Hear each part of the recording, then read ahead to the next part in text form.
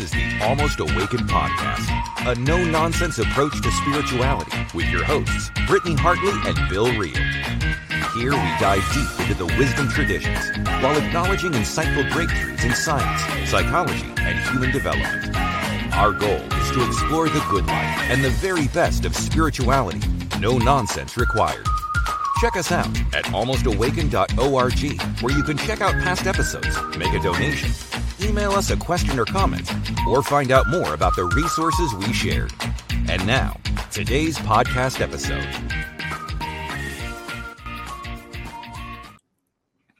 All right. Good morning, Bill. How are you? I never get to see you in the morning. Here it is. This is it, all in all its glory. How are you? I'm doing awesome. How's life treating you? I'm so good. I am so excited for our guest today. We have a really, really cool guest today. I say that about every guest, but this one is really cool. Yeah.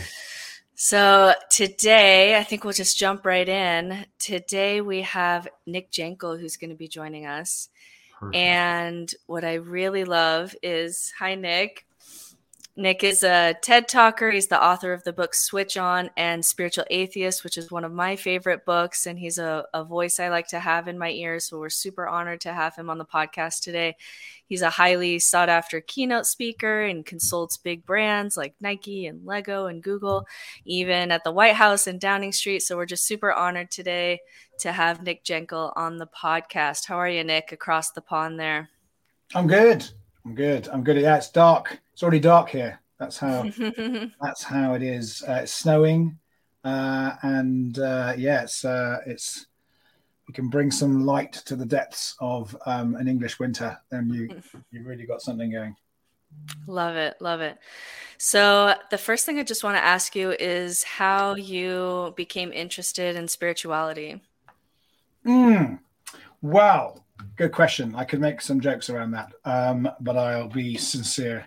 I actually actively didn't want to be involved in spirituality for a long time, which is actually why I ended up writing a book about being an atheist and being spiritually inclined, because I thought it was an area that wasn't for me and I wasn't allowed to be in while still being a scientist. So I trained in science originally. And I also had some experiences of people who were, I don't know whether they were spiritual or not, but they were in what we would call the New Age cultural bracket. And I didn't find their personal values, ethics, and general way of being particularly inspiring. So I kind of just chucked that whole thing away. And then, when I was 13, I had a bar mitzvah, and I had to spend every weekend in synagogue for best part of 2 years. And I was really bored because I found the main part of the service really dull and uninteresting and not for me at all. But in the back of the prayer book were all these sayings from interesting people who I now realize were often rabbis, but not always. So people like Martin Buber or other interesting people who were actually speaking about something more nuanced that I didn't know what it was. I didn't know there was a category for wisdom or spiritual thought. And so I'd always been interested, but never had been given a gateway or an access point. And the only one I saw, which was New Age stuff, I just wasn't for me. Or straight religion, where there may be some spiritual stuff somewhere if you're lucky, but not always either. So naturally interested, very curious about love, essentially, love curious, but didn't get into it until I was really about 30. And it was kind of because I was brought to my knees in emotional and entrepreneurial pain that I decided I had to do whatever it took. And if whatever it took meant entering into a world that I thought wasn't for me, then that's what I had to do. And the rest, as they say, is history. Yeah, that's interesting because I feel like, so Bill and I ended up in I feel like we're in a similar place. We jive in a similar place, but we came at it from the other side, which is, you you had this more secular background and then kind of came to your knees and needed kind of something more. And then Bill and I come from a high demand religion and then had to go the deconstruction route, but then really wanted to hold on to the things that we missed in religion, like the, you know, the rituals and the community and the love and the morality and all of that. And so it was almost, it sounds like two paths to a very similar place, but from opposite ends of the spectrum. And so I'm curious about, did you have something to say there? No, I mean, in some ways, the secularity I was committed to, which I would now discern as materialist atheism as opposed to other forms. I didn't know there could be forms. Is a kind of religion of its own, and it is high demand. And it does require you to say no to things before you've even explored them. And I got into that as a kind of revelation. There was a revelatory moment of atheism for me when I discarded all religion and spirituality. So there's a similarity in there, albeit the texts one uses are different, you know, for the religion. But there's definitely where there's dogma, there is usually danger. Is certainly my general feeling. Yeah. So Bill and I talk about that a lot, where, you know, people in our space who are deconstructing will kind of throw everything out, and then they become, you know, the new religion is the religion of the left, or the religion, you know, Sam Harris becomes the new prophet or whatever it is. And it's like, oh, we haven't actually grown here. You've just found a new religion. So we talk about that a lot, but I'm curious about the intersection, and then I'll have Bill jump in here, but I'm curious about how you ended up at the intersection of business and spirituality, or leadership and spirituality, which I do think makes you really unique in that space. How did those roads kind of collide there for you? Wow. I don't really know how to even describe it. You know, I do believe that part of a spiritual path is to make sense of things as they're going through the lens of growth and sort of complexity of growth, complexity of development. So there must be some kind of developmental arc for me on this journey that had me do this in this particular nuanced way. And I guess one of the sliding door moments is when I left medical school and got a job in an ad agency working with, you know, Nike and PlayStation and things. And I didn't choose that. And it wasn't like I chose it, but it wasn't a strategy. There was no like, this is going to be my career. It was kind of just like a thing I did in between doing something else.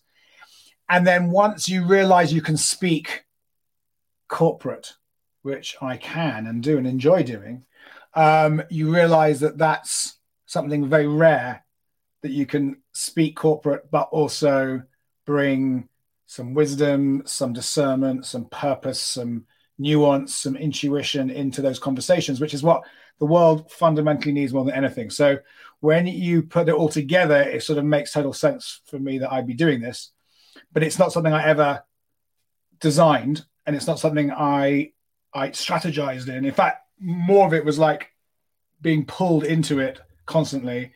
And I actually tried at one point to let go of my work in the corporate space because I was kind of done. I was burnt out, and I was just like, whatever. I want to go and, you know, sit on a meditation cushion and teach people how to connect with their selves. And then I realized, well, lots of people are doing that, but not that many can bring some of that wisdom, no, not that practice, but that wisdom into the places where the decisions are made about how the future of our planet is going to look, and the future of our species are going to look, and the future of our organizations are going to look, in which most of us work.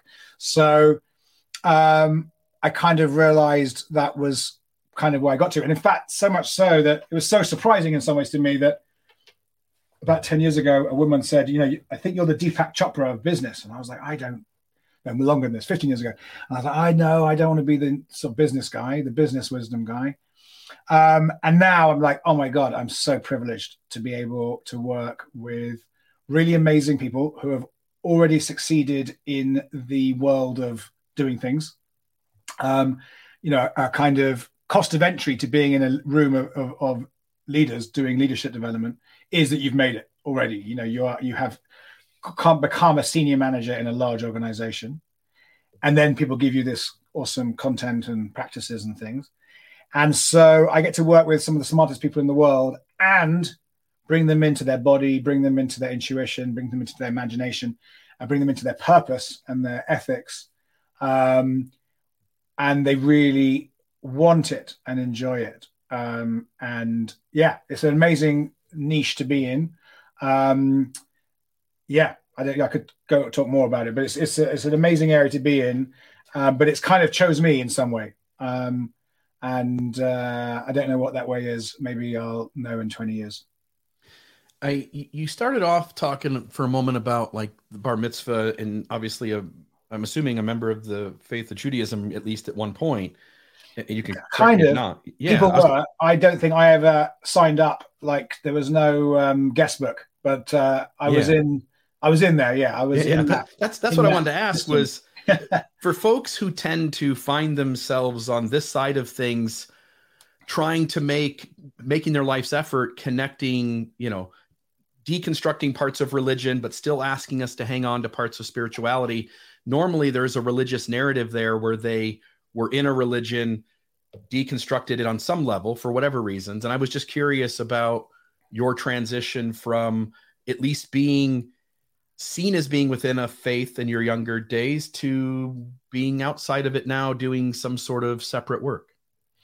There's a few things in there to unpack. I talk about like having a double conversion experience. I converted to atheism, although my father was and is a full sort of Marxist style atheist, like super anti-religion. But that's, I think, partly to do with other family reasons, Holocaust stuff. It's quite hard to hold on to a religion when most of your family have been killed because of that religion.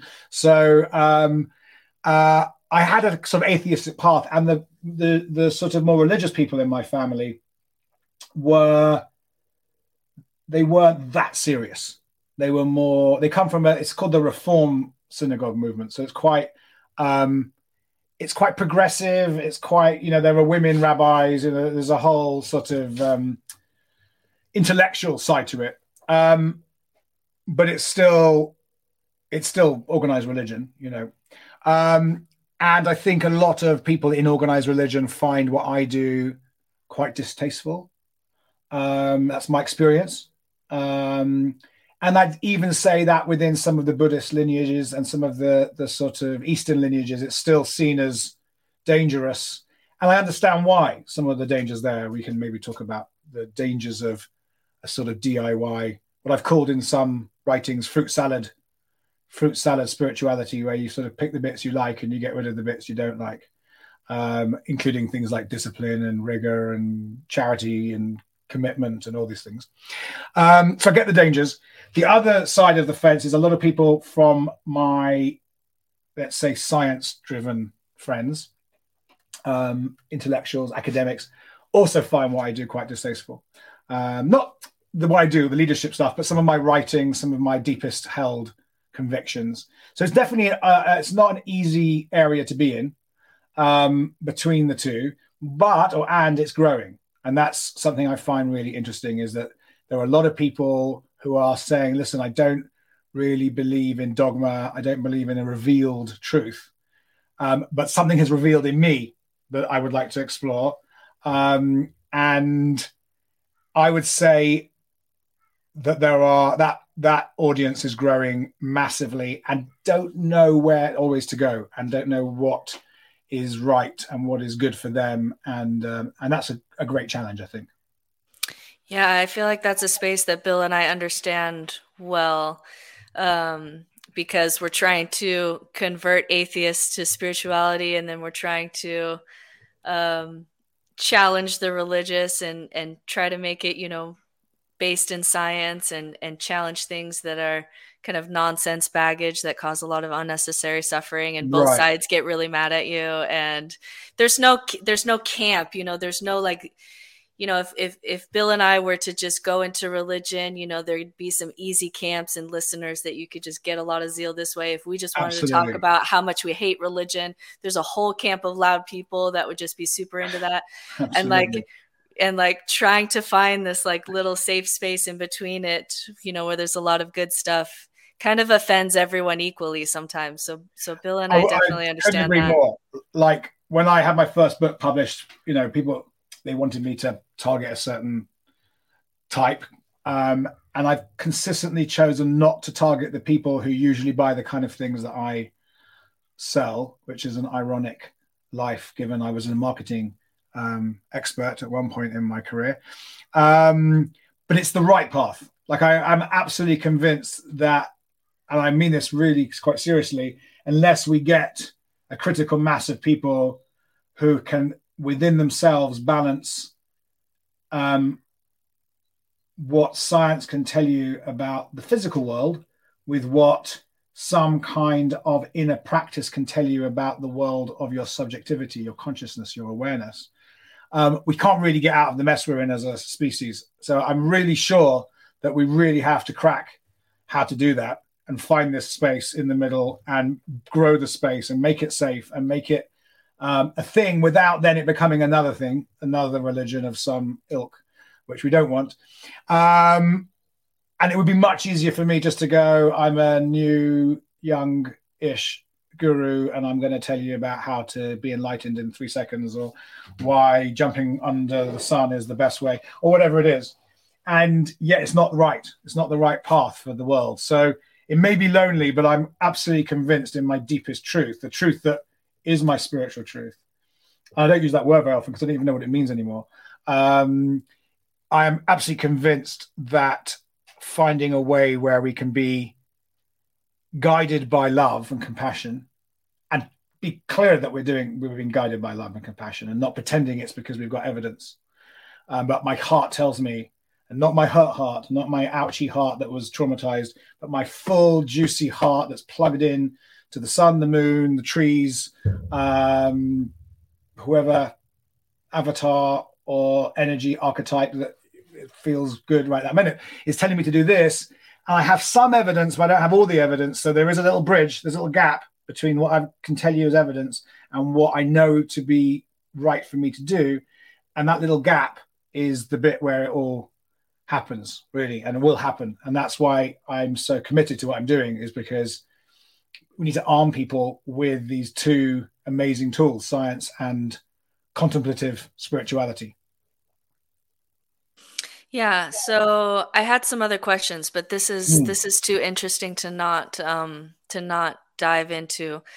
Something that I'm always thinking about and talking to others in this space, people like you and who like to hang out in these spaces, the big question I feel like everybody's trying to figure out, because we don't entirely know if it's possible, is can we do this on a grand scale, or does only dogma create the kind of zeal that creates communities who will pay tithing or something, pay into the system and give of their time and do the rituals and show up to teach each other's kids and do all these things. So Bill and I come from, Mormonism, which is, although, there's some disconnects with science, there is quite a bit there as far as just the ability to create a community and a strong community. Definitely. And help each other raise each other's children in a moral and meaningful life. And it's something that, especially for post-Mormons, but I think for everybody else, it's the question that everybody is trying to figure out. How do we do this where it's not just me by myself reading Spiritual Atheist, listening to the Waking Up app, doing this work by myself, and then I've got my kids and I try to, you find a few books, you find a few meditations, but it's almost like everybody in this space is recreating the wheel by themselves. And how do we get that momentum into some kind of organization or community, or is it not possible because of human nature and that kind of zeal element that you need to push it over the edge? So thoughts on that? Yeah, I mean, there's also an economic issue with this, as you said. Right. Unless people are willing to put money in, without then thinking you have to sign away your house to the guru, the economic challenges of how do you not replicate the wheel? How do you have time to do anything other than look after your kids, as a dad of two, and an entrepreneur, and hopefully sometimes a decent husband, and someone who tries to take care of myself as well, walk the dog, which is what I just did before I came on, before it gets dark. That is a whole economic challenge. And definitely not one I've cracked, because we've tried all the models that you could imagine. I've done the pay it forward, it's free at point of access, which is like the Vipassana model. I've tried the pay a lot of money, $2,000 for a workshop model. And I've tried looking at co-living and co-working and cooperative business, all sorts of different models. And there's so many challenges to it. So there's a kind of coherence challenge around the maps and the meaning maps. And that actually is bigger than it might seem, because even though I've got, let's say, I would say I've probably got a few hundred friends / acquaintances globally who I think are kind of in a spiritual atheist worldview. And yet something like COVID hits, and I realized that half of them are of one tribe and half of another tribe. And I thought they were the same tribe. They're really not at all. So that's been a kind of like, wow, I thought we were at least this little few of us had found some, thing. And so obviously we know that this problem was solved by rules and Deuteronomy or whatever it is, or the elders or whoever it is laying down some rules, because most people don't have time to think, and they have biases, and they actually need to just be in the fields growing the barley, not reflecting on their deepest truths. So there's a kind of, and that's why we know how priests developed, because you can only have a priest if someone else is going to feed them. So you have to have a surplus of goods to have a priestly class. But then once you have a priestly class, then they can actually be paid to reflect and think and meditate and write and whatever needs to be done, tending, hopefully some healing, whatever, some guidance, leadership. And so then there is a challenge, because the established traditions do create an economic model that works. It works from a point of view of tithing, 10%, whatever you want to call that, or, synagogue membership fees or funeral membership fees or whatever. There's some payment going on which needs to occur. And I know many itinerant spiritual teachers who can't afford to kind of eat because they don't want to take money, and then people don't want to pay. So that obviously doesn't work. And then there's obviously the other part of the model, as you mentioned, is the community aspect of the village that takes care of each other's children, is just a better economic model than everyone sitting on their own trying to do all of it.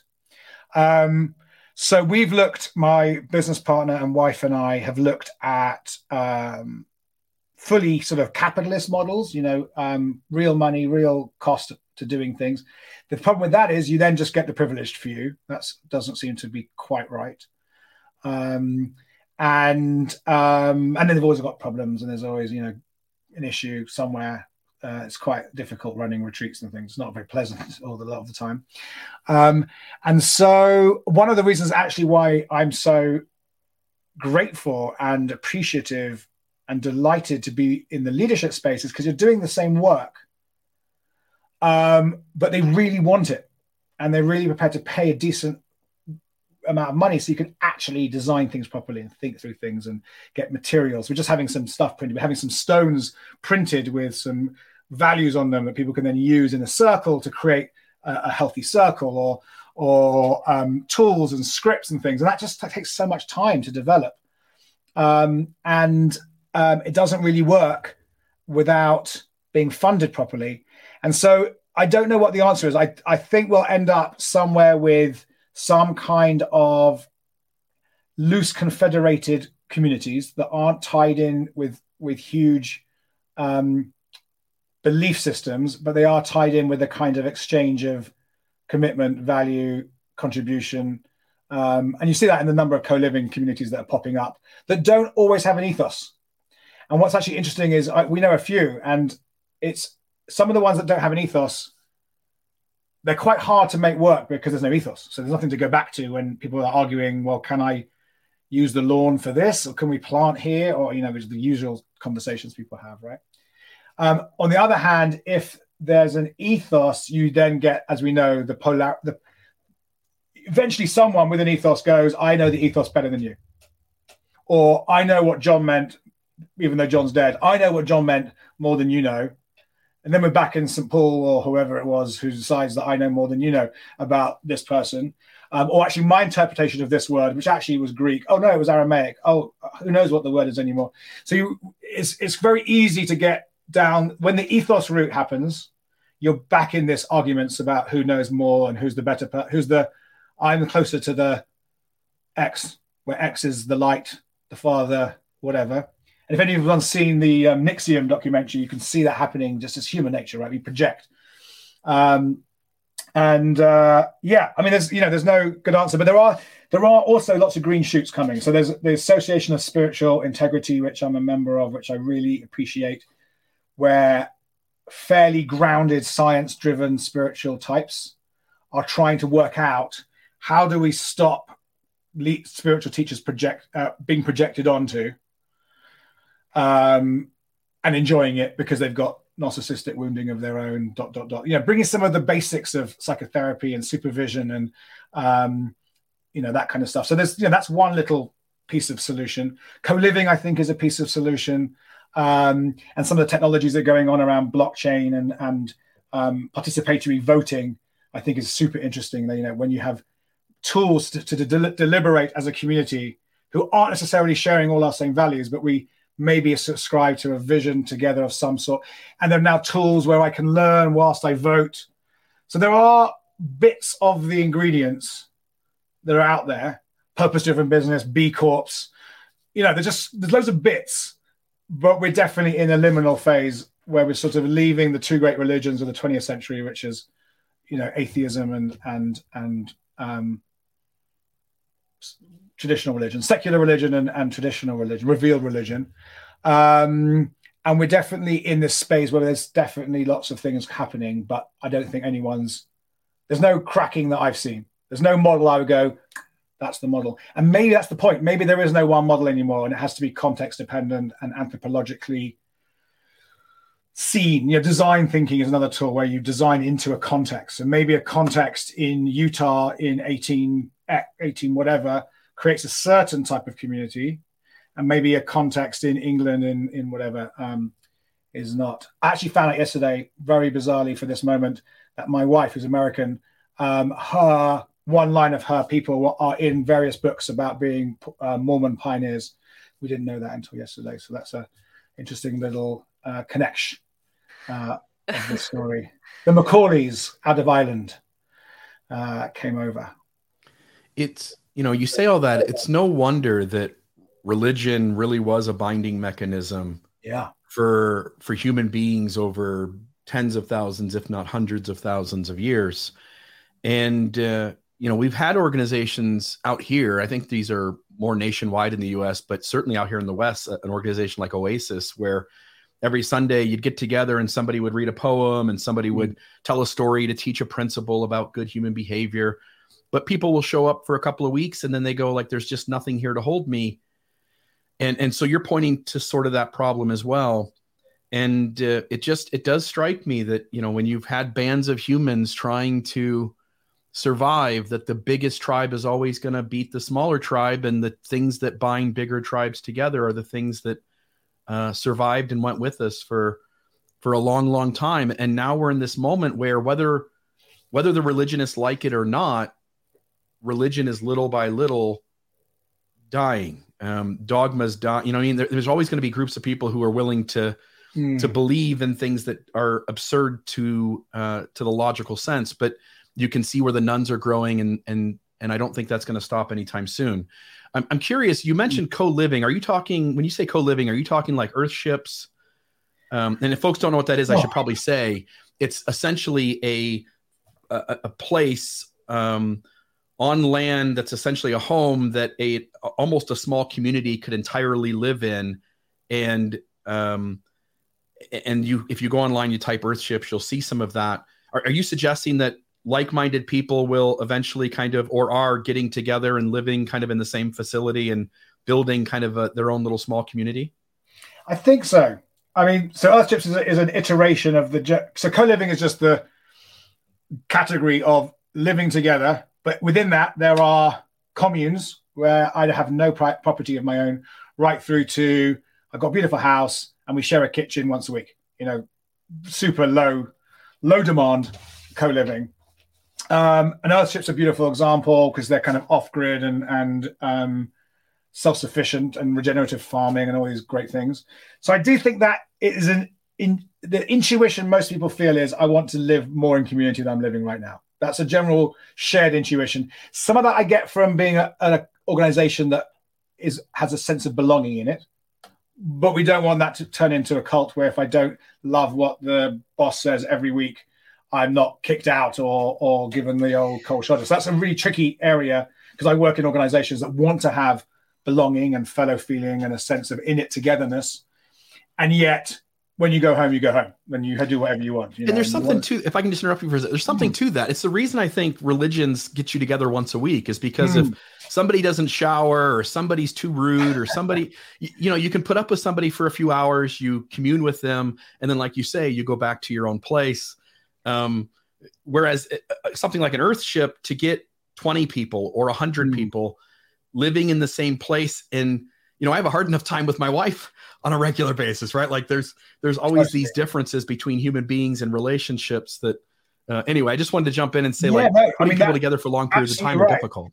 I think it's also very intense. So when we, one of the tools that we set up in organizations is what we call transformative circles, where you are meeting every 2 weeks, maybe every week, quite intense, maybe every month is probably the right cadence, where you are fully in the container of the circle and you're working on the emotional, I would say spiritual, invisible aspects of the group, right?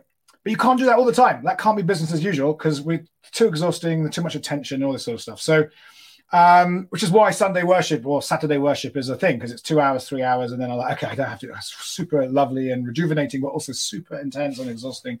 I need to go and, do my shopping or, play football, whatever. So I do think that's something definitely intelligence. There's intelligence in our religious communities around the amount of intensity a human being can take, whether it's inner focus on a meditation / prayer type experience, or group focus when we're doing that binding, the religare aspect of religion, or the ligatures of religion. And there are a lot of co-living models where you are more in the sort of capitalist libertarian model, where I own this bit of it and it's mine, and I will have fights with my wife the way I want to have fights with whatever. But that bit over there, we have to tend together on a work day or whatever, which is an interesting model, because you're trying to blend. So I always think about these things as like I used to be a DJ, and there's a mixing desk where you've got A and B, and it's not like either or. It's like, where do I want to be? And it changes during your life, right? And it changes whether you've got kids or whether you're elder. Like, for example, I do not want to die on my own in an apartment in a city, moping after my wife, who I'm hope I go first. But, if I don't, that's the last thing I want to do for 20 years, shuffling to the library so I can keep reading. So what's the kind of model for co-living as a kind of elder? Is it like the kind of places in Florida where there's someone animating activities all day? That's one option. There's so many flavors of it, but we are community people. We are community beings. We know we have a social nervous system. It's super tuned to sociality. And we know that living on your own and being lonely is, creates death and depression. They're just really clear on that. We're super clear on that. On the other hand, we know that if we get everyone together all the time, it gets too much. Everyone's in each other's business. Then there's gossip and there's stuff, and then we usually project onto one or two people, and we know where that goes as well. So, and whether that's Leninist version or religious version, it's still the same human issue.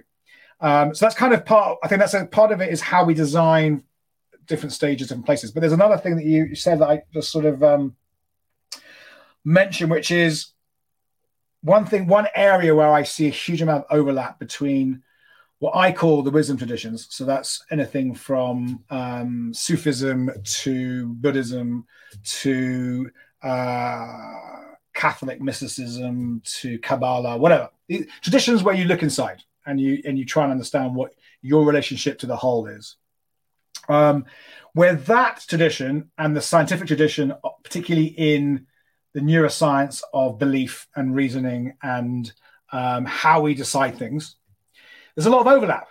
And I think one of the tools that I think, if we become more and more aware of metacognition and sort of meta-awareness and why I'm thinking the way I'm thinking, and whether it's emotionally driven, which almost always is, and to be able to acknowledge that and go, oh, maybe I'm holding on to something because actually I feel like I miss my dad because I never grieved, whatever the psychological story of that is. If all of us in a community have the tools where we can meet regularly and have these kind of conversations, you do start to see coherence and belonging without, I don't know what to call it, without giving up power to a hierarchy, essentially. So we have sovereignty, but we also have some kind of community. And that's a really interesting model. Whether it can transfer to another generation is one of the great questions. I don't know. The kibbutz escapade says no. Although there's places like Damanhur in Italy that are still going, and they've made every mistake, and they happily share all the mistakes they've made. But they've got multiple towns in one region. They're all kind of loosely aligned. And one of the great pillars of that community is individual spiritual progression of whatever that means to you. So that's an interesting that's like a kind of, if you don't do that, you can't be in the community. We're not going to tell you exactly how to do that, because that's religion, right? But we'll give you some boundaries around, you've got to be doing something, and we need to see you progressing, developing. We need to see you becoming more mature, which is ultimately what these traditions are trying to do, is help us mature and deal with death and deal with grief and deal with problems of resources where we can't all eat the same thing tonight, so who eats the fish, or whatever it is. So I'm very hopeful. I'm very hopeful, but I also know we've got a long ways to go. Yeah. So my question there is, what do you do with the argument? And I think it's a fair argument to say, once you get into the business of trying to create communities and rituals and having some sense of not scripture, but something that acts like a scripture, some kind of rules or guidelines for a group. When you start trying to create that, why not just, especially in kind of a world of entropy where it's much easier to break things down than it is to kind of build things that last, why not just deconstruct the institutions, specifically religious and spiritual institutions in existence, and have everybody kind of be like, secular or atheist Jews are a great example of this, of being able to participate and get all the benefits of community, get the story, get the culture, get all of that, and not really come to blows with science in any meaningful way. And you can have people who say I'm Jewish, but are atheist at the deepest level. We have secular places like New York. You have leaders that are, I'm an atheist Jew, and they run a synagogue. And anyway, so what would you say to that argument?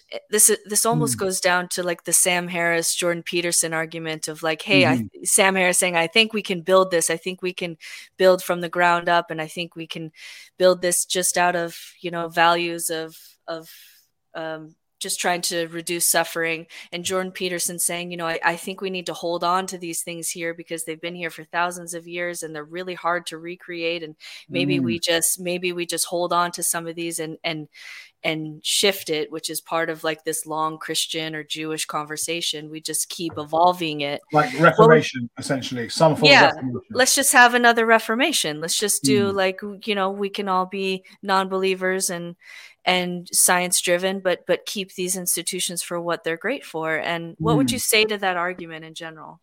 Super interesting. I haven't ever thought about it, but there's a couple of things you said. I'll just pull out some threads, I think. Firstly, the entropy argument is super interesting. But we've kind of seen where deconstruction alone leads to. And it doesn't lead to coherence. It leads to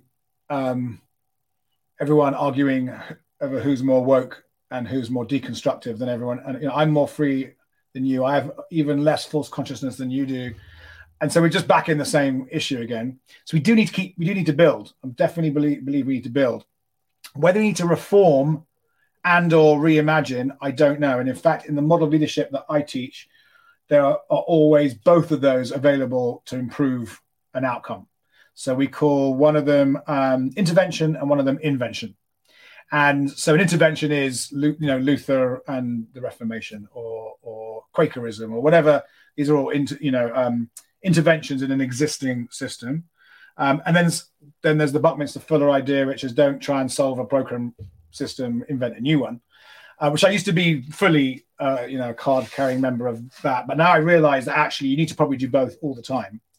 And whenever I see an either or, I tend to find the both and it usually feels more wise and more grounded in reality.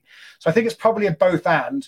I think there are a number of communities of Muslims, Jews, Christians that I feel are accepting and available for conversation with someone like me, without telling me I'm going to burn in hell, because basically I don't believe in what they believe. So that is happening. You see it happening. There are, spiritual Christian anarchist groups. There are, you could think of the whole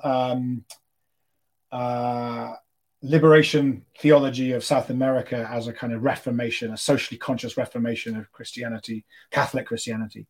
So I think that is occurring, and that's one direction of travel that people are moving towards. And then, of course, you've got people who are experimenting with, okay, I'm going to set up a cult in, Oregon and see what happens. And we've seen the documentary on that. Or people like me going, I think we could do co-living, but I think we can do it with some ethos and some values. So they're both kind of coming together. What's interesting in something you said about the new atheists, kind of the Alain de Botton, Sam Harris types, who I fundamentally believe are on a different side of the line that I don't really like being a line, but there is a line, than me, even though we're all sort of vaguely Anglo-ish, intellectualish, scientific-y type people, is that where I sit from, there's been a lived experience of communion with something bigger than me, which changed everything about who I think I am and how I think I am and where I think I am. I don't see that as anything to do with a God, a personal God, or an entity even. I actually think it's just a fact of a system, of the level of complexity we've got, that there is subjectivity everywhere. And if you stop thinking yourself as an I, you will experience that subjectivity. And someone will call that Christ consciousness, and someone will call that emptiness, and someone will call that Brahman. And that's all good. I don't worry about the names of it. But when you feel it and then you reorganize your life around it, you realize that you love more, and you want to love more, and you want to be part of love more, and you want, and that sounds rubbish to people who are just not even a step across the line, where we want to do singing on Sundays, and we want to do circles, and but we don't really have never experienced that. And you can tell when someone's experienced it and when someone hasn't, because their whole being in the world fundamentally shifts. And you can see Western philosophers who have kind of come to that point where they're like deconstructing Nietzsche, deconstructing God, deconstructing hierarchy, deconstructing all these things, and they can touch it. You can sort of touch that there's something, a presence, a truth in being.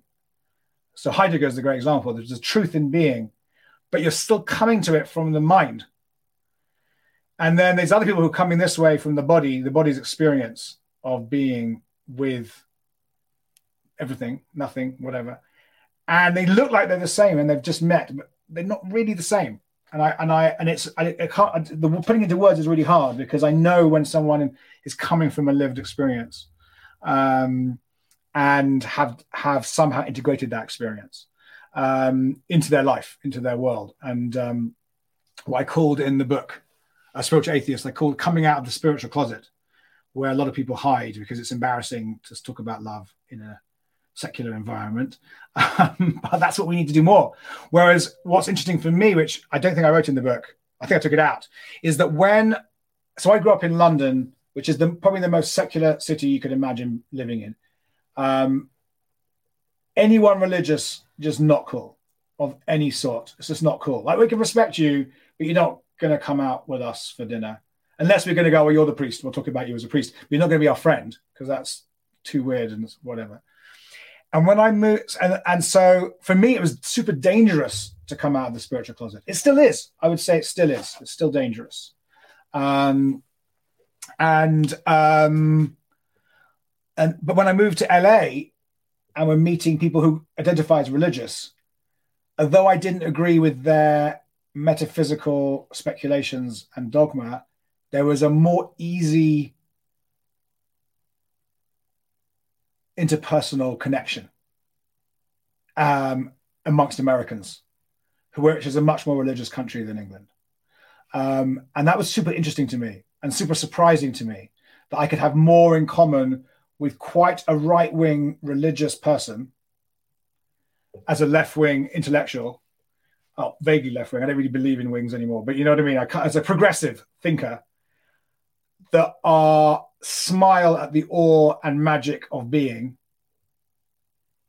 is more in common than someone who I can argue about Derrida, Foucault, and some other deconstructionist, which is super interesting. I don't know where I go with that, but that's really interesting that it's a harder sell to the skeptic than it is to someone who has a religious background, because at least they've had that moment in where, in sacrament or in prayer or whatever, where they've touched that. And so they'll recognize what you're talking about, even though they'll use words like, oh, that's universal Christ or whatever term that they put on it. So then that begs the question, which I didn't have on my list, but it begs the question, what you think about psychedelics, especially for that skeptical, intellectual, liberal, scientific group, as not as an answer to, mushrooms are just going to be my entire spirituality, but at least as a door to, hey, there's something that you're missing. What do you think about that, psychedelics Great for question. That group? I definitely don't think they're an answer.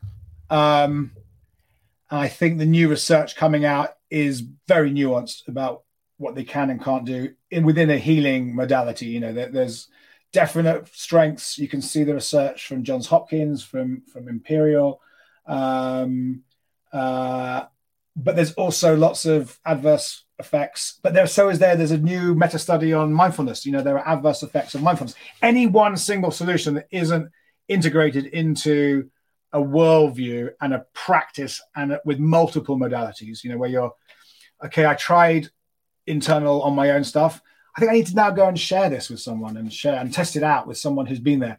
So a religion to succeed, I have never thought about it this way, but I imagine for religion to grow, you need to have a multi-modality solution. You've got to have some me time. You've got to have some me and the other time. You've got to have some me and someone else and a little group time, and then probably some big group time. And there's some things you can read and there's things you can do. And there's, what we call practices and theory, you got to mix it all up, right? Because people learn in different ways and they need to have different things. So anytime you try and replace that with a single solution, you're already in a dangerous territory.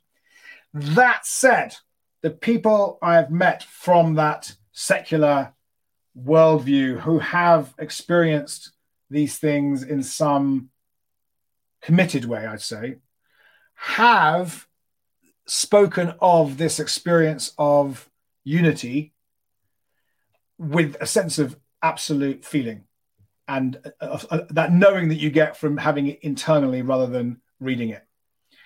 And that does open up a whole bunch of conversations that weren't there before. So someone once described this to me as the psychedelic renaissance is a kind of like a gate. It opens a gate that then shows you that the gate's there. And then the gate's always there. You don't have any need to have anything more. Once you know there's a gate, you can get through the gate. But they create a gate that you didn't know existed. I actually got like an image of like a Disney movie where there's like a portal, but you never know the portal's there and it's staring at you the whole life. And then someone comes along and says, well, there's this tribal thing from Ecuador. And then, whoa, the portal opens and you're like, oh, that's a really useful. I've been wondering where that portal was all my life. So maybe that's the kind of metaphor that I would use is some point you've got to find the portal. It's not the best metaphor, but my youngest son loves portals, so I'm going to rock with it right now. We need a portal into something other than this little I that is always anxious and always thinking about how much I got to do and when no one loves me, blah, blah, blah. that ego has to be portaled out of at some point to have health and well-being and true community. And I believe truly wise leadership. We can't just be stuck in our little ego sense. So we need a portal out. And the question is, what's the best portal? And we know the history of the world with anyone saying, I've got the best portal, is a history of conflict and war. So maybe the pluralism approach is really good. But then you have the other problem, as we mentioned at the beginning, which is then you're in this sort of salad bar spirituality where I'm a pluralist. And I'm going to have a little bit of meditation. I'm going to have a little bit of ecstatic dance. I quite like the original sayings of Jesus. I'm going to have those in as well. And then I'm going to build, but I don't have to do any of the difficult work. And one of the great things that religion has done is say, well, you can't have this bit without this bit. And this bit means you're working every week for free, or, you know, and you're learning discipline because someone's going to whack you with a Zen stick or whatever version of that we've got. And I do believe that the bliss has to come with the discipline and the grit. And I don't know the answer to how you build that for anyone else other than yourself, because then you're in the religion design group. And I guess I've gone there, but definitely, but I don't know if I want to be there. And because it's just so dangerous. It's such a dangerous place to be. And I've never really seen anyone go on that journey who didn't traumatize others and probably themselves. So yeah, it's a really difficult thing to do. And what you don't want to do, if you read the Buddhist literature, the Mahayana Buddhist literature, which is don't just sit in your own bliss. You've got to work to help other people get into this experience. See, I do believe that too.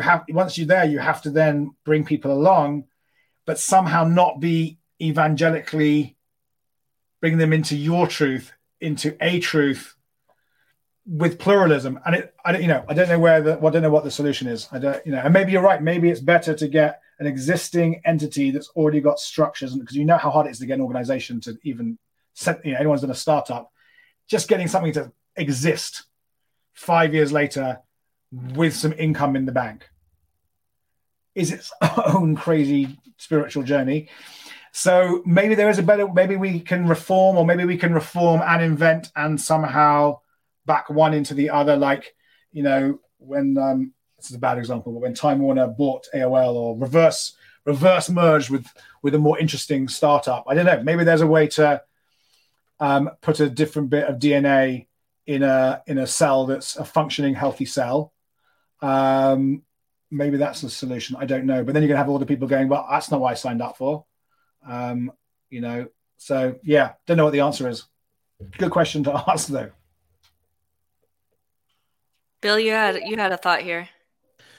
No, the only thing I was going to play on, you've got a question here about, Generation Z spirituality. And the only thing I was making note of was this idea of, and maybe ask your question, but then let me follow it up with something before he answers. Okay. So yeah, my question, and this actually ties into where we were going. So, yeah. I live in Idaho here. And so I have a group, it's been going about 5 years of post-Mormons who meet once a month to continue to explore spirituality. And it's maybe it started with trauma bonding, but it's morphed into an actual productive spiritual place for people. It's a group I'm very proud of. Not a lot of money in the bank, but everyone is participating and hosting at their homes. And it's 5 years on, and you're still existing. And 5 years still existing, thing, right? Still exploring spirituality. We'll do a sound bath night together. We'll do a pagan night. We'll have a discussion night. We'll do social things. And so I feel like, okay, we're grooving a little bit. And then when I look at all of our kids, there's nothing, right? There's nothing. And so and this is just kind of a case study for what I feel like is more broadly going on. So either, if you're an adult with teen kids, either you're kind of in this fundamentalist thing and the kids are like, I have the internet, I'm not buying this at all. Or you're a traumatized, you're in this kind of atheist or none, or, just throw the whole thing away camp. And then the kids aren't getting anything. And so now the kids are because there's always a desire for spirituality and trying to make sense of your intuition. And so they're on TikTok and they're, getting these tarot readers on TikTok and the crystals and hit like and get good luck. And it's like, is that the best that we're giving our kids right now is because of where we are as adults. The kids are essentially pulled into this kind of new paganism, which, as you say, is a lot of, just you get to pick good vibe things and crystals that give you good vibes and whatever.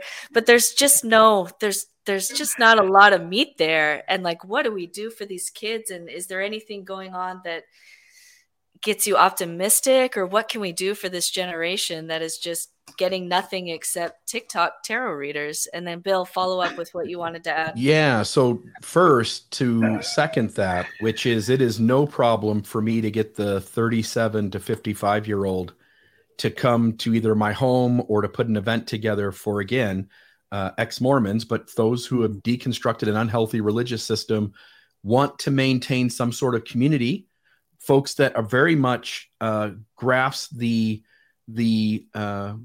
topics and issues and discussions that go on in the spiritual realm about the universe and the awe that we all feel in being both alone and connected with each other.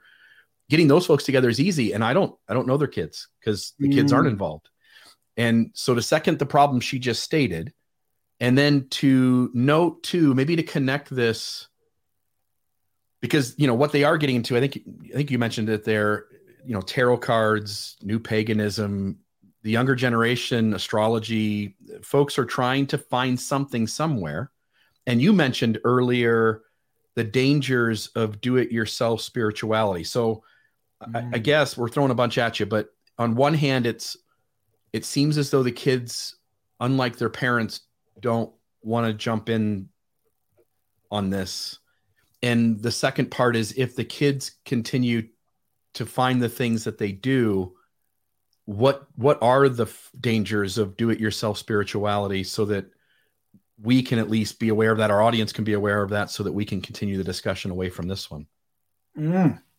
Well, huge. So one ray of hope, I do think what are now called the alphas, who is my younger son. My older son is a Zeta. I mean, obviously marketing people made these things up, but the alphas are now sort of 10, 11 max.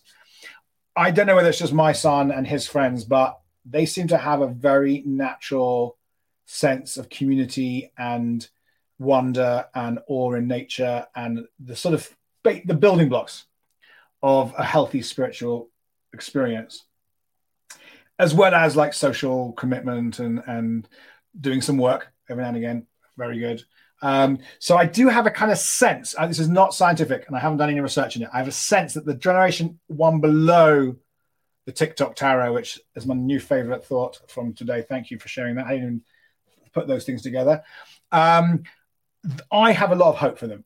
I feel like they've sort of cast some of the issues of the millennials and some of the issues of the Gen Zers, and there's something new going on there, which is kind of natural and effortless, but that might just be a very small sample bias. Don't know.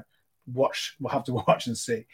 But my older son is interesting because he is more of the sort of scientific, secular, British, standard British thing, where the people who go to church, the kids are not interested.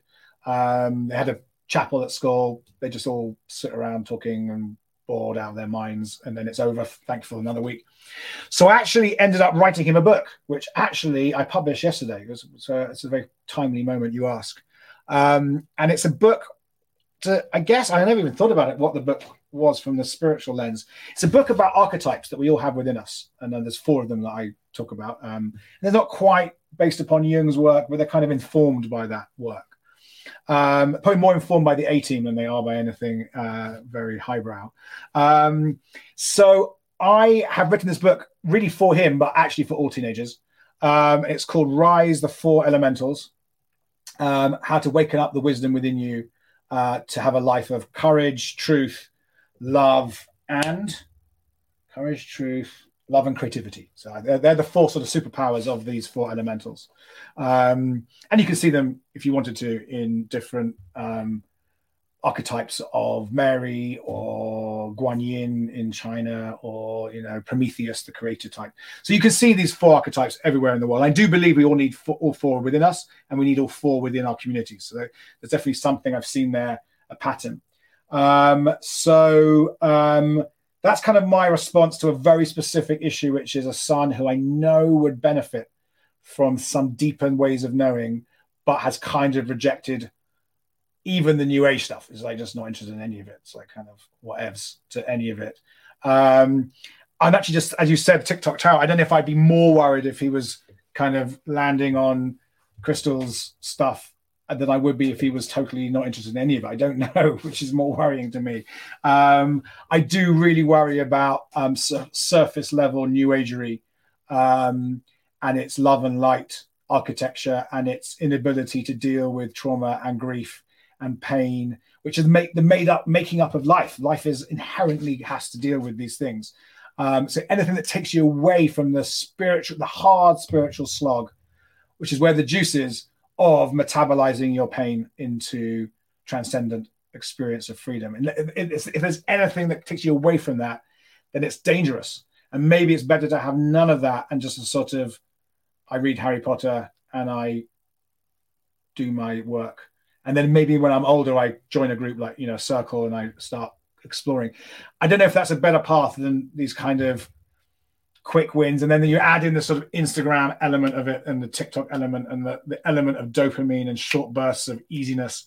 It is a recipe for diversion at minimum from things. But look, I didn't really get any of this stuff until I was 29. So, I was miserable. I was depressed. I had anxiety. I was overweight. It wasn't like it was all joyful moments, but I was okay. I dealt with life.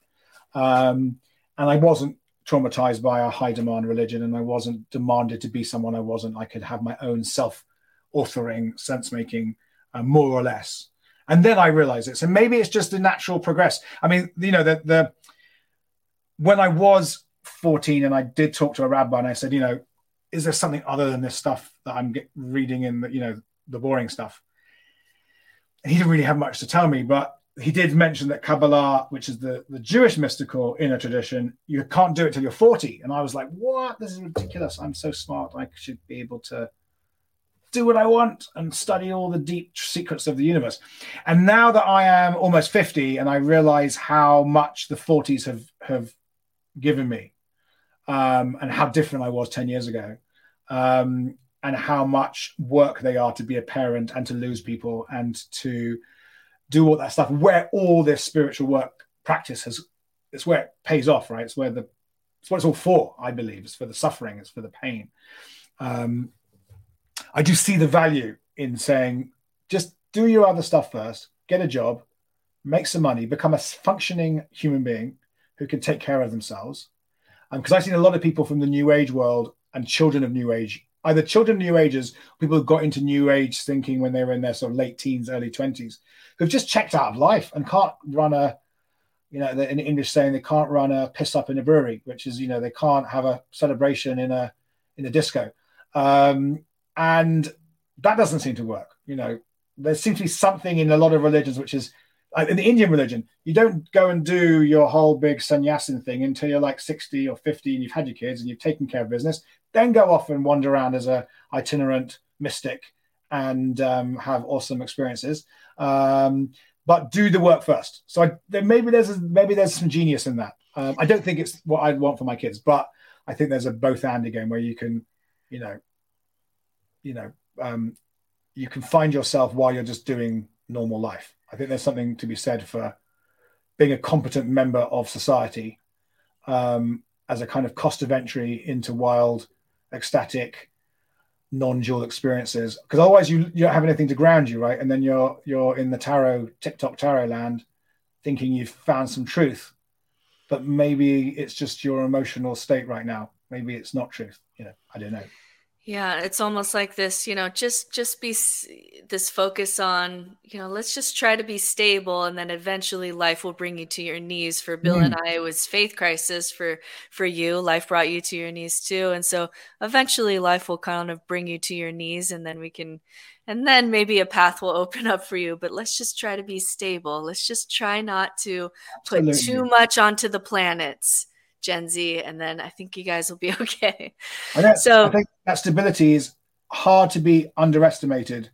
And in a world where mental health issues are ballooning, including personality disorders, which which I've only really got clear on, which are kind of like really distorted personalities coming from trauma, often who find themselves in positions of power because they're quite charismatic. Just showing up and being in the world and being stable and taking care of your friends, and just that kind of, I don't know what you call it, kind of like daily spirituality. It's not exotic, and you're not going to have crazy brain states, but it's something really mundane and beautiful about saying to a friend, oh, I know you were upset last week. How are you doing now? That is, for me, living love. You know, it doesn't get much more complex than that. And yes, that maybe not be a unified experience of all that is and whatever, but that is really the important stuff. You know, that's it's not sexy on TikTok, on Instagram though. That's you're not going to get problem. A lot of sell a lot of books with that chat, but it's really the basics, right? The basics are, you know, what I call them: love, courage, truth. Be honest. I mean, the amount of lies going on in the world blows my mind, and lies are the precursor to evil. I don't really believe in evil in a religious sense, but I do believe evil things occur, and they always seem to start with lies. Whether it's grooming kids on the internet or, people with two families, a second family somewhere that no one ever knew. Lies really destabilize our human relationships, and they rob other people of their ability to make sense of things.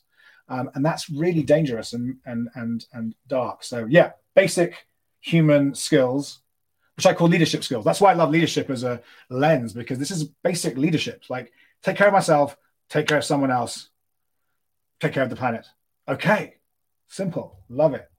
That's not religion, by the way. Not going to start there, but it wouldn't be a bad start point, 3-line start point. I'm writing it down. I don't have a question here, but just a note. Over the last year, I mean, we do other podcasts. I'm part of other podcasts too that help people to leave. Yeah. To understand the absurdity of what they're being taught in other high demand fundamentalist religions, and to help them leave. And when we put up a really dynamic episode, what I'm finding a lot of the responses are by this younger generation is, oh, that's a 2-hour podcast. I'm not going to watch 2 hours. Can you tell me in 30 seconds what it is that you say? And as you well know, religion from a young age gets you to believe in narratives and ideas that take a long time to deconstruct. And one of my fears, again, I don't have a question, I'm just adding this. One of my fears is that much of the younger generation is going to be unwilling to put the time, energy, and resources into really understanding the world around them, that it's going to be easy for things that feel good, just like religion was a thing that felt good, and we continue to believe it even when it doesn't really make logical sense. I'm fearful that the younger generation will continue to believe things like, and again, I think there's some of these things have usefulness, so I'm not speaking to that. I'm speaking to when you think they have supernatural ability they don't have. I think folks are willing to believe it and won't put the time in to really understand that it doesn't work. I mean, I would come and absolutely firmly agree with you from, let's call it the psychological side, the developmental side, which is, people often ask me, you know, how is it you have such an amazing family life and you seem to be so in love with your wife and you seem to be happy and you don't look 50, you know, you seem to be vibrant. And I say, because I spend 3 or 4 hours a day working on myself, reflecting, seeing where I went out of line, making sense of something, new information, dealing with grief, you know, whatever. It's unbelievable amounts of work. It's just constant. It doesn't get any ease. If anything, it gets harder because you get more stuff to have to deal with. And if you're afraid of doing 2 or 3 hours a week of deep diving into yourself and your relationship with the universe / the world / planet / society / whatever, the relational aspect of all life, and religion is relational, spirituality is relational. And that's so I didn't really get that until I think 2 or 3 years ago, the relationality, the heart of everything. It just takes work to be in relationships with anything or anybody, and you're not going to get it in a 20-second video. And in fact, the reason I wrote this book, I wrote it as a poem, like a rhyming poem where you could read 4 lines, and that could be your meditation for the week. Because I know my son won't sit there and read a long form book, because I gave him my first book, he said it's boring. So I was like, okay, and I got graphic novelist and I wrote a graphic designer to do an illustrator to do amazing like graphic novel illustrations, because I was like, I've got to do something to make it a bit sexier and a bit more bite-sized, but I'm not going to pretend that to have a life of love, truth, courage, and creativity is something you're going to get in a 10-second bite, chunk. It's going to take years of work, but the bit I try to tell people is the bit that's so exciting, is that you have an endless journey of new discoveries just from understanding yourself. And we don't need supernatural powers, because we've all got superpowers. Loving someone who is mean to you is a superpower. It's a supernatural ability. It's supernatural, it's natural, but it's a superpower, because most people can't do it. Most people can't be creative in the moments where their habits kick in and they want to react in the way they've reacted for the last 38 years. These are amazing superpowers. There's nothing more needed. We don't need to turn anything from one thing into another, whether you're an alchemist or a religious person who believes that is revealed truth, because we've already got so much to be discovered that's beautiful, awesome, and functionally useful in our relationships. Actually helps us live a life of joy in the inherent pain. I'm going to take us down another road here, because I want to bring in your book Switch On a little bit, which I also really enjoyed. And so something that Bill and I see as we're kind of helping people transition from a high demand religion is that when someone builds their foundation on, let's say in this instance, a Mormon God, and on that foundation is their morality, their purpose, their meaning, their community. I mean, everything is on this foundation, and that crumbles. There'll be this swing for many people into nihilism, where it's just like, when you're raised, you're 35 years old, let's say, you're raised to think that the universe was created just for you, and you're so special. And then to realize that, you look out in the universe and it seems like the universe doesn't really care. It can swing people pretty hard into nihilism, and it can take them some time to recover. So what advice would you give, or how would you work with someone who just said, you know what, I just don't, I'm in this nihilism space. I want to awaken. I want to fall in love with life. I don't even know where to start, because life is just so different than what I thought it was. And my brain's not, handling that very well. How would you start with that person? That's quite a conundrum. I just really got struck by just an empathic response as you described that pen portrait, which I imagine you meet people, quite a few number of people of that experience. And I just want to honor your description and the state of that must be. And I felt like a sadness in me, and a kind of, but also a kind of that's kind of like a mini version, an individual version of the way the world's been in the last 200 years, since the death of God, and Nietzsche describing, we no longer believe in the guy with the white beard. So I guess all of us have to go through a little bit of nihilism to some degree when we come out of either our personal religion or the religious structures of the world that we're still in. And it is painful, because I went through that journey of there's nothing other than what I can measure with a scientific tool. And I spent years in the sort of wastelands, the hinterlands and wastelands of materialist atheism, where there is no purpose, and there is no meaning. And then this is the bit that really gets atheists, I find, interested in what I have to say, which is, if you're truly atheist in the way, the old-fashioned atheism, there is no meaning in life. There can be. That's why you got the theater of the absurd and whatever, because everything goes. There's no purpose. There's no reason to love anybody. There's no reason to do any of it, because if you can't measure it, it's nothing, and you can't measure love.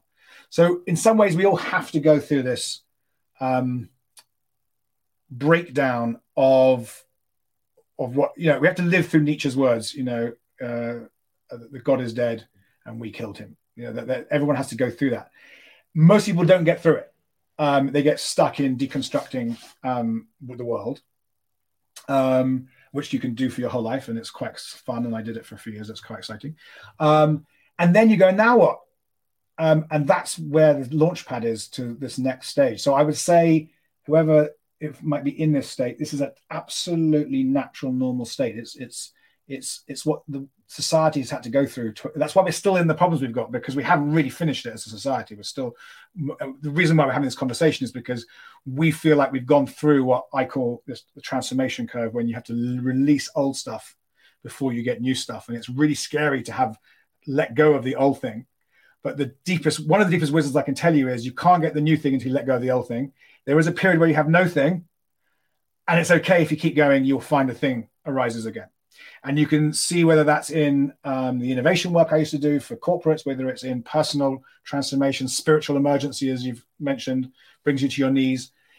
You have to let go of the old thoughts and the old emotions, and then new things will come. And it's terrifying, but we all have to find a way through it. And what a good religious practice, a good spiritual practice will do, and a good community practice, it will give you a container to do that in a safe way. So the indigenous peoples of the world have created really good containers for this process, so we don't fly apart in the entropic moment of release of the old, and then we never come back again. I'm just going, we're just moving away like a 2001 Space Odyssey. We have to come back, right, to coherence again, which is the upward part of this curve. And you can, if you look, people want to find out, if you look up the transformation curve, or in Switch On, it's in Switch On. I architect this curve. I believe it's the curve of transformation of any space, business, individual, group, whatever. And the trick of it is you have to release before you receive, but you'll always receive something, new insight, new upgrade, new developmental quickening. And there is a moment where you have nothing, and that's okay. And those are the moments to breathe. They're the moments to hold on, go for a walk in the woods. I found nature an amazing ally in my daily transformations. Hold on to a loved one, call a friend, read a book that you love, the novel that took you somewhere beautiful. Find something, a tether that tethers you into what I would now call the non-dual experience of all that is, in my particular jargon. But you could just tether into the woods. You could tether into the mountains. You could tether into the beautiful, actually, this is a rock from Utah. You could tether into the rocks of Utah, beautiful pink rock. It's, I'm now getting into slightly uncomfortable territory for me. I do believe that there is no design, but a design has evolved. And part of that design is constant growth. And things are there. It's a hero's journey. Things are there to help us grow, whether it's a person, a website you saw, a book you happen to fall. I can't tell you how many times I've stumbled upon something which then turned into that little helper that got me through that nihilistic emptiness. Is there really anything other than nothing? And it's a normal state of transformation, is to have nothing. It's the liminal stage. So, and grief is an amazing one of these. It just totally takes you apart, like proper grief of someone you loved. And then it sometimes feels you're never going to come back, that the atoms are all scattered and there is no love left in this universe. And if you keep going, that's probably the most, I should have summarized this, always keep going. If you keep going, I call it through, up and out. You can't go back. You can't make X great again. You can't make the religion great again. You can't make the country great again. You can't make anything great, but you can make things great in future by just carrying on and allowing new information to come into you, intuition, ideas, insights, imagination, love, connections. And I've never seen it not work. And I've worked with 100,000 people, in all types of people. This process is baked in to how our species evolve, right through to how Lego's done. You can't have a new Lego. I'm talking about the game. You can't have a new Lego thing if you don't want to break the one you built yesterday. You have to break the old bit, and then at one point you have nothing, and that's okay. Just keep going. Hold on to somebody or something. And I'm wondering, in your particular world, and this is now I'm asking you, how do you help people tether to the bit beneath the bit underneath the book or the rules or the speakings, which is the bit that is the important bit, which is the tether to something? Yeah. Bill and I's approach to that is, so the people that we work with often have an allergy to anything religious woo-woo spirituality, because if you're coming from Mormonism, there's going to be some degree of spiritual trauma because you've given up a lot of your inner voice to an authority, and that comes at a cost.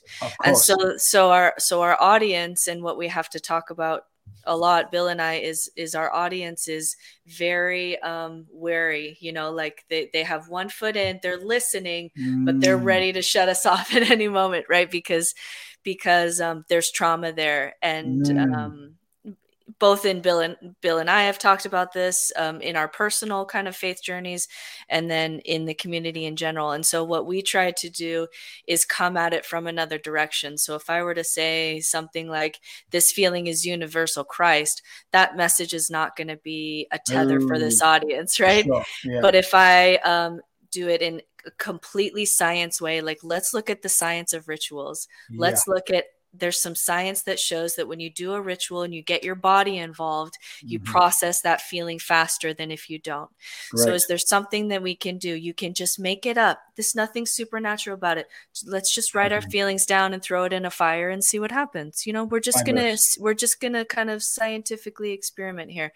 And so Bill and I on this podcast are really just all about how can we get at those spiritual tools from another direction for this group of people that have religious trauma and have an allergy to spirituality.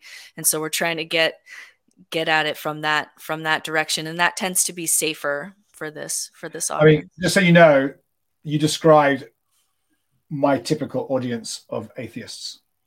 It's where I was at. I was totally allergic to anything that had dolphins, chakras, patchouli oil, certainly all religion was totally gone from, you know, I don't want to see Moses. I don't want to see books of, you know, stones with stuff on them. None of that stuff. So I have come to a very similar place. I use science, but I use science that isn't limited by what science can prove.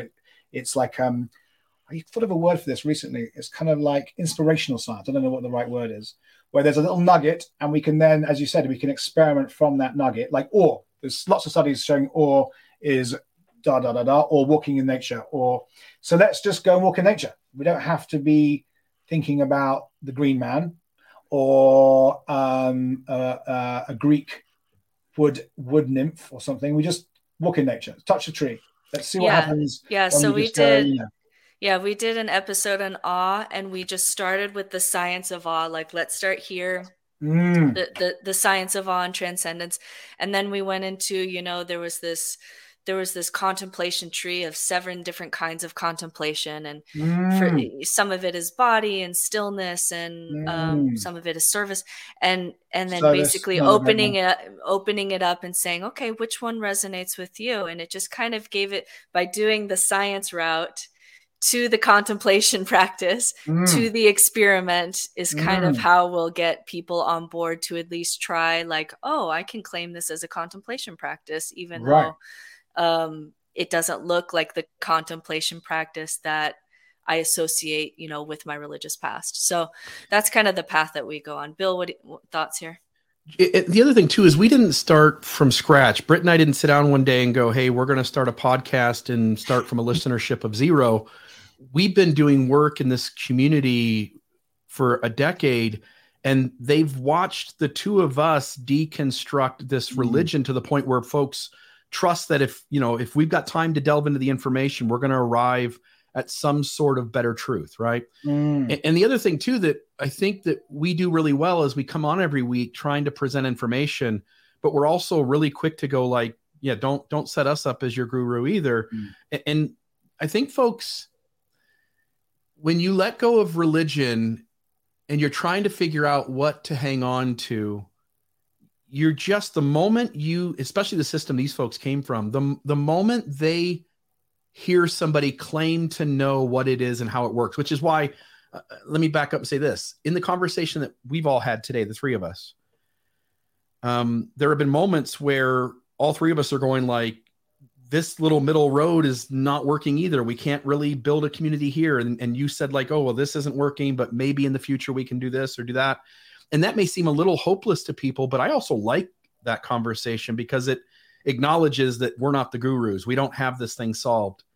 And the moment they hear voices that say, here's the solution, we know how it works, this is what it is, I think they right away recognize that's probably not it. And they're ready to move on. So I think a big part of it is just not setting ourselves up as anything other than, every week we spend time thinking about a topic. Here's some interesting things about it, and let the discussion continue after the episode's over.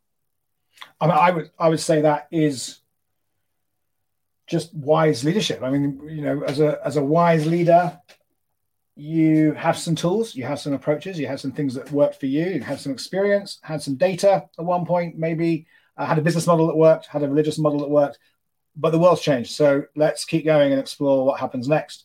And yes, by all means, ask me questions. I'm not sure I can always answer them. And I will often tell you, this is just my experience. So, don't necessarily take me for granted. And so, in all my books, I write a bit about, basically what you just said. This is my experience. This is something I find useful. These are bits that I teach, but you've got to just test this out for yourself. And I do make a discernment between cynicism and skepticism, and say, be as skeptical as you like, test it out, try it out, read more about it, destroy it if you can, but you've got to give it a go.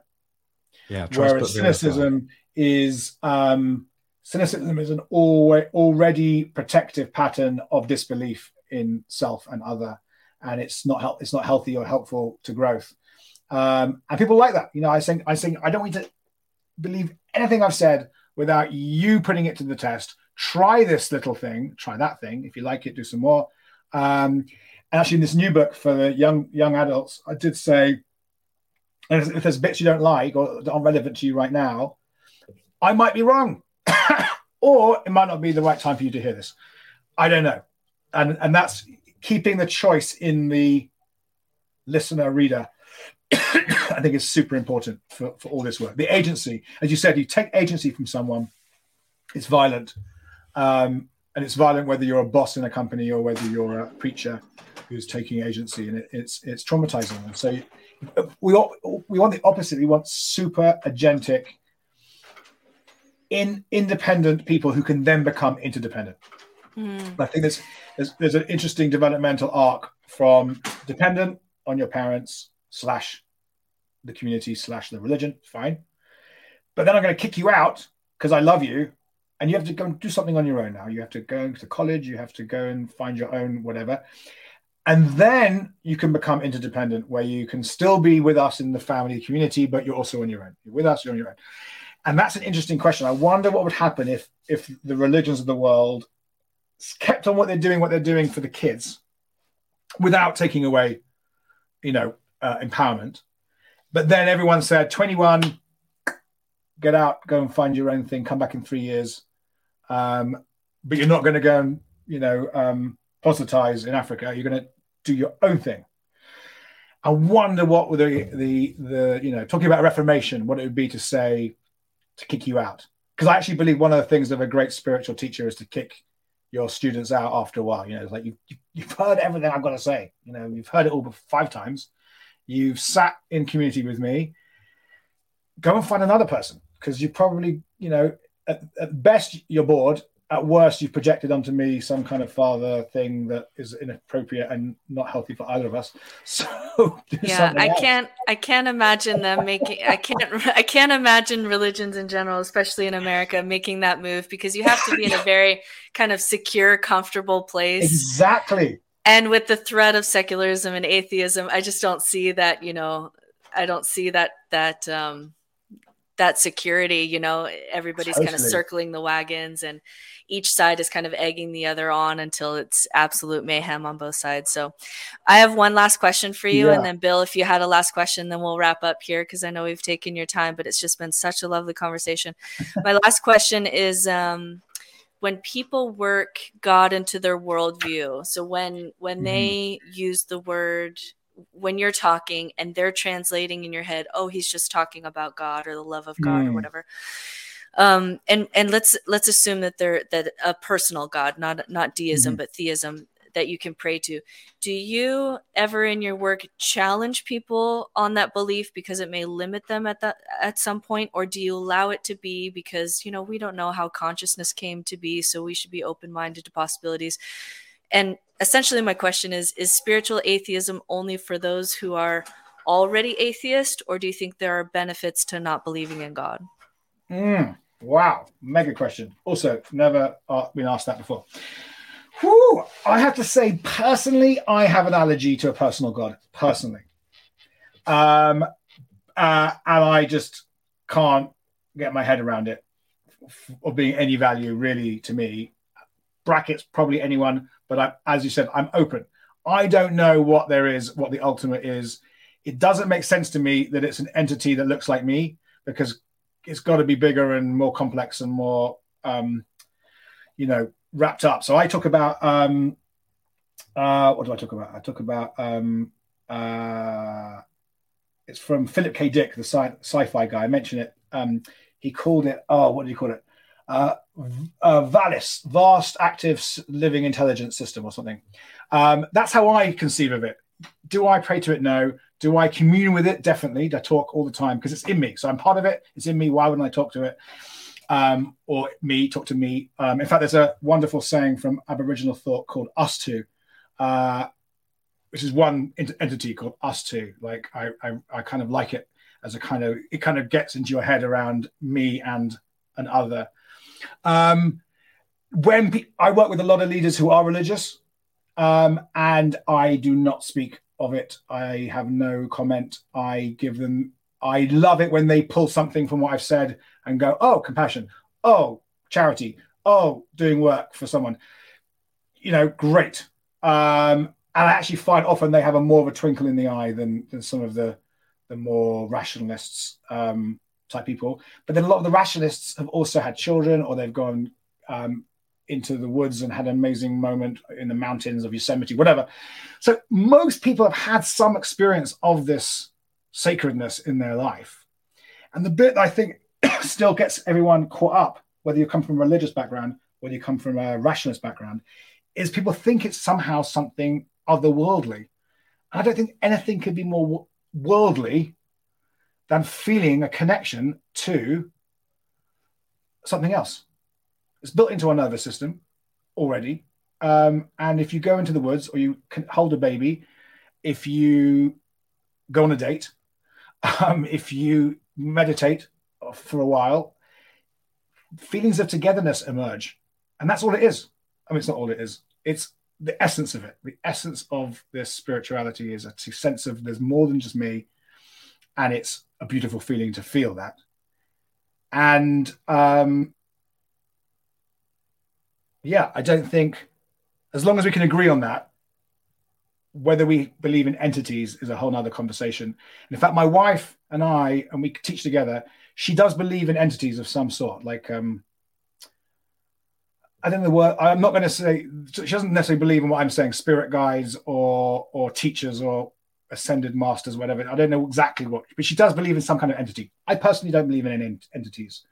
The thing is, we can teach together because we believe that the information that you get from inner thinking or inner reflection or talking to God or talking to your spirit guide is intuition. And as long as we all agree that intuition is a useful piece of information that isn't local to your knowledge and isn't based just upon your data, then all we're saying is take care of some intuition too and listen to it sometimes. And that's the teaching. The metaphysics of it, don't know. And don't spend a lot of time thinking about it, to be honest with you. I don't spend a lot of time in the conjectures of the ultimate nature of things. I spend a lot of time reflecting on how to bring it into wise decision-making, ultimately. Yeah, I love that. I say all the time, we talk about it all the time, that the folks who know what can't be known are probably the folks you should stay the furthest away from. And the folks who go like, look, let's just figure out, without trying to get at the bottom of what it is, let's figure out how best to implement these tools into our life. And you got it. My only question for you is, if folks want to know more about you, want to follow along your work, where can they best go to on the web or otherwise to get more of Nick Jankel? Great. So my company's website is switchonnow.com. Most of it's oriented towards leadership. If you go down into the bottom footers, there's all sorts of other things going on there, and books and things. So yeah, Amazon obviously got this new book out, Rise the Four Elementals, and I've got I think 4 other books now out, which is exciting. And you can follow on Amazon, which is exciting. Social media, I'm not the best at. It's not something I spend a lot of time on. I am on Instagram. I think it's Switch On Now, at Switch On Now, and I am on Facebook and LinkedIn. If you're interested in more kind of professional chat, LinkedIn me. I'm super available for LinkedIning.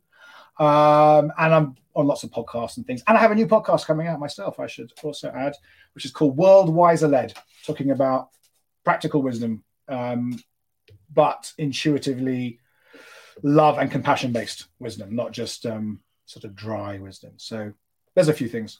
I'm so excited to dig into that book with my, well, I guess preteen, I would call him. How old? 12. Perfect. Perfect Tell you what, age. ping me your address and I will have what a send blessing. you a printing. I would It's love only available that. in print at the moment. I'm not going to do ebooks. I'm very excited to dig into that. And I'm so excited that you're joining the podcast world so we can just hear more about what's going on in your brain. I've listened to some podcasts and you've done TED Talks, but I'm super excited. That's awesome. Me too. Thank you guys. I really learned a lot, and I appreciate that we found ourselves in a conversation that 10 years ago we probably wouldn't be in. Yeah, Well, super 15 years interesting. ago, we'd be in totally different worlds. It's not even curious, probably just sort of judgmental. And well, Bill and I would have just been Mormons thinking that you were crazy. So I've just been scientists laughing at everyone. We would have both just sat there just like, you poor soul. I know, lost soul, going to hell. Soul. Thanks. Have a wonderful day. Thank you, Nick. Awesome. Appreciate Happy it. festive times. Thank you, my friend. We're going to take you off the screen. We're going to probably chat for a few more minutes and then we'll end the episode. But thank you so much. Appreciate you. Take it easy. All right. What'd you think, Bill? Yeah. So let me change here the screen a little bit so it looks a little more appealing. My first thought is, I think listeners sometimes are going to be turned off by the, here we are playing in this middle ground, which I think is where reality is, where religion is a bunch of myths that, when taken literally, impose a lot of trauma and violence on the world. And complete atheism, where you just don't associate in any community because there really isn't anything that grabs hold of you. And you lose the tools that religion has brought along the way. Like religion was the vehicle that certain tools that bound us together as social creatures worked. And it's how it got done. And so we're in this middle road where we're saying like, okay, I don't want to make a list of things that you have to believe in, because they're not real and I don't want to participate in that space. And I don't want to go off and not sit with how much the universe puts me in awe and how amazing it is, and the tools that religion brought along that I think you've done a great job in the year that you've been kind of on this podcast pointing to those. But it is we keep saying like somebody has to build it. And the more we talk to people, the more I think it's almost impossible. Yeah, I liked how, so I threw him that question, and I do to almost anyone who works in this space, because I'm just trying to figure out if it's possible. Right. Yeah. And, like anyone, sometimes I'll be like, maybe this person seems like they really know. And then they'll just say, I don't know. I don't know if we can pull off something as big as religion from the secular space. But I do like his answer of both and how you kind of end up in a similar place. And I used to be really, I would say a couple years ago, it would be really hard for me to take. And I would say lately I'm a little bit more open to that answer that he gave of maybe both paths need to be happening at the same time, because they end up in such a similar place, which is what we talked about when we interviewed Thomas Ord, of like, it seems like you know, you can build to this place or deconstruct to this place, and then the place between us is just a hair. Do we really need to be fighting over a hair? Maybe we don't. Yeah. I wouldn't have maybe been there a few years ago, but the more conversations that we have, especially on our podcast in particular, maybe there's something to that I wasn't kind of maybe ready to see a few years ago. The challenge is, and I don't want to keep us much longer, but you guys talked about it really well. The challenges are, you have to have a leadership without pointing to another guru. You have to bring in enough funds that the organization can grow and take care of its inner needs. You have to have something that is appealing enough that people will get together around it, and it will grow. More people will come in to join that community. And you have to have a way in which you disseminate all of these ideas in such a general way that people are allowed to feel like they can put their own individual spin on it without some group of people going, but no, the line is here. This is the way it has to look.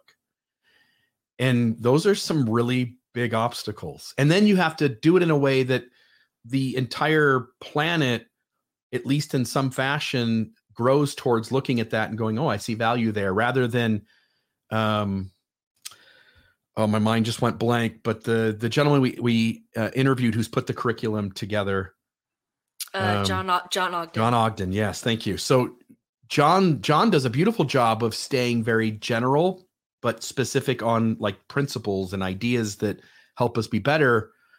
And he's got this little tiny niche, and I'm not sure if you could put it on a grand scale and the world would go like, oh, you're right, you nailed it, let's go there. But it may be because we as a society went through the process of deconstruction.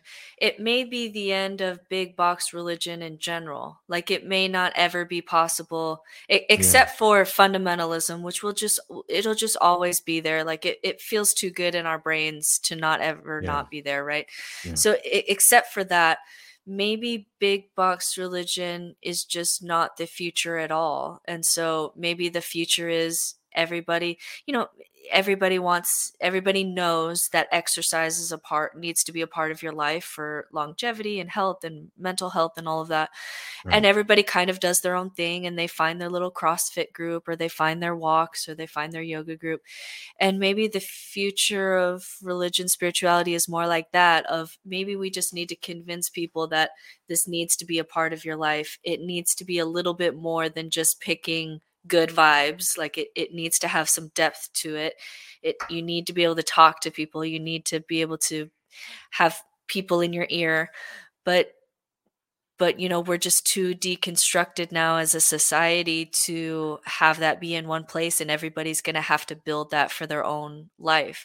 And so I feel like I've built that for my own life, but then I'll have to kind of guide each child to find that for them. And that may be just totally different spiritual paths for each of them. Maybe that's really the future, is it's just going to be super individual, because it's just too hard. It's too hard to build something big without dogma holding it all together. That may be the reality. And then you're against the idea of people's attention spans. You know, he mentioned that he gave his kid his book and his kid didn't want to read it. And it immediately struck a chord with me, because I've given all 4 of my kids the 12 conversations we had with Jana and Anthony on Buddhism for beginners, because I thought those conversations would have been so helpful to my children. And one of my kids maybe has listened to it. I know he's read the book. And the other 3 of my kids are like, come on, I got better things to do, like play on TikTok and put a snapshot of my meal on Instagram or something. Well, I'm for sure going to dig into that book and with my kiddo, especially if it's got some cool art and it's done for that age group. And it's something that we can explore on the podcast, if it's going to be a helpful resources for other people who are trying to figure this out for their kids too. And that's the big question mark. And Nick, for as wise and how wonderful that conversation was, he didn't have the answer to all these questions either. He's in the space of trying to figure it out with the rest of us, with his own kids too. So at least it can feel like, we're in good company trying to figure this out with even cool people like Nick. So it brought up a lot of things. I think at some point we should do a conversation around the 4 archetypes and talk about that. There were comments in this episode off to the side. We didn't put them up on the screen, but there were comments off to the side where folks don't really see the ill in astrology or tarot cards. And maybe we ought to revisit that and talk about that a little more. Yeah. And I didn't mean to do like a blanket, all occult is nonsense. We briefly did this. We could go into it more, but we did an episode where we talked about, here's the intuition tool, and here's where maybe we see it spiral a little bit into nonsense. But yeah, lots more conversations to be had as we're all trying to figure this out for our own lives and for our own kids. So and the other comment is we had 3 people. I almost went into it, but we were just on a different tangent. But there were 3 people who said, I really miss singing. And that's something that the secular world still hasn't been able to replace, is people gathering together to sing. Because we can't, in the secular world, we can't sing whole hymns that just have no meaning for us anymore. And so what do we sing about? And if you messaged all your secular friends and said, will you come over to my house and sing? Who would come? Even though it's such a good thing in our nervous system to sing with other people, it's very powerful. That's because that's not the one way. I mean, again, he said, like, if you try to replace all these modalities that religion does, and religion, one facet of religion is we're going to spend 10 minutes out of our Sunday singing songs. Yeah, we're going to sing, and everybody takes a turn doing a lesson, and someone's good with kids, and someone does this, and he's right. Like, you can have your own little experience in the bigger experience, and secularism is just not complex enough. We're not even comprehending it exactly. Right. We're not even comprehending that getting together and singing together is like something of value. But there was a couple of our listeners who were just like, I just want to get together and people would sing, especially around the holidays. Like, I just want to sing, but now I don't know how. And like, that's like a representation of the gap we're in. Like, I want to sing together with people, but how do we do this now? Somebody just sent me a book. So instead of hymns, herms. I've seen that one. I've seen that one. It's actually really lovely. It's really lovely. So we got to figure it out. We'll just keep talking about it, and hopefully it's helpful for you guys. And hey, if this podcast had exclusive content that was paid for content, this conversation definitely would be in the exclusive content profile, because Nick, I mean, he goes into really big companies to have these conversations, and people pay him a lot of money to do what he does, to kind of bring a culture to life and to have some meaning in leadership or in business or in community. And so we were super honored to have him. And if this conversation was helpful, please support the podcast so that we can keep bringing in guests for these really, really interesting, like edge of the cultural zeitgeist, leading the way conversations. So appreciate all the people who watched live too. And you do that, folks. Go to almostawakened.org. Certainly leave comments on the episode here or on YouTube or on the website. We'd love to know what you're thinking about, what kind of things you want to see covered. I saw somebody just wrote, hey, at some point cover Taoism. Let's do Taoism. Yeah. I can't believe we haven't done that yet. We'll definitely do that. But next week, Bill and I are going to kind of get off our usual secular high horses and do our favorite Jesus stories for Christmas. So we'll start compiling that for you guys. I'm excited. And approach Jesus as wisdom teacher and how we kind of interact with these stories now. So we'll see you guys next week. And thanks, Bill, for a lovely morning, which we usually don't get to do. Okay, folks, have a great day. We appreciate each of you. And Britt, you're awesome. So have a great holiday season, and we'll see you guys all next week. This has been another Almost Awakened episode. Check us out at almostawakened.org, where you can check out past episodes, make a donation to keep this podcast running, email us a question or comment, or find out more about the resources shared in today's episode. For coaching opportunities or extra support, visit NoNonsenseSpirituality.com to meet with Certified Spiritual Director Brittany Hartman.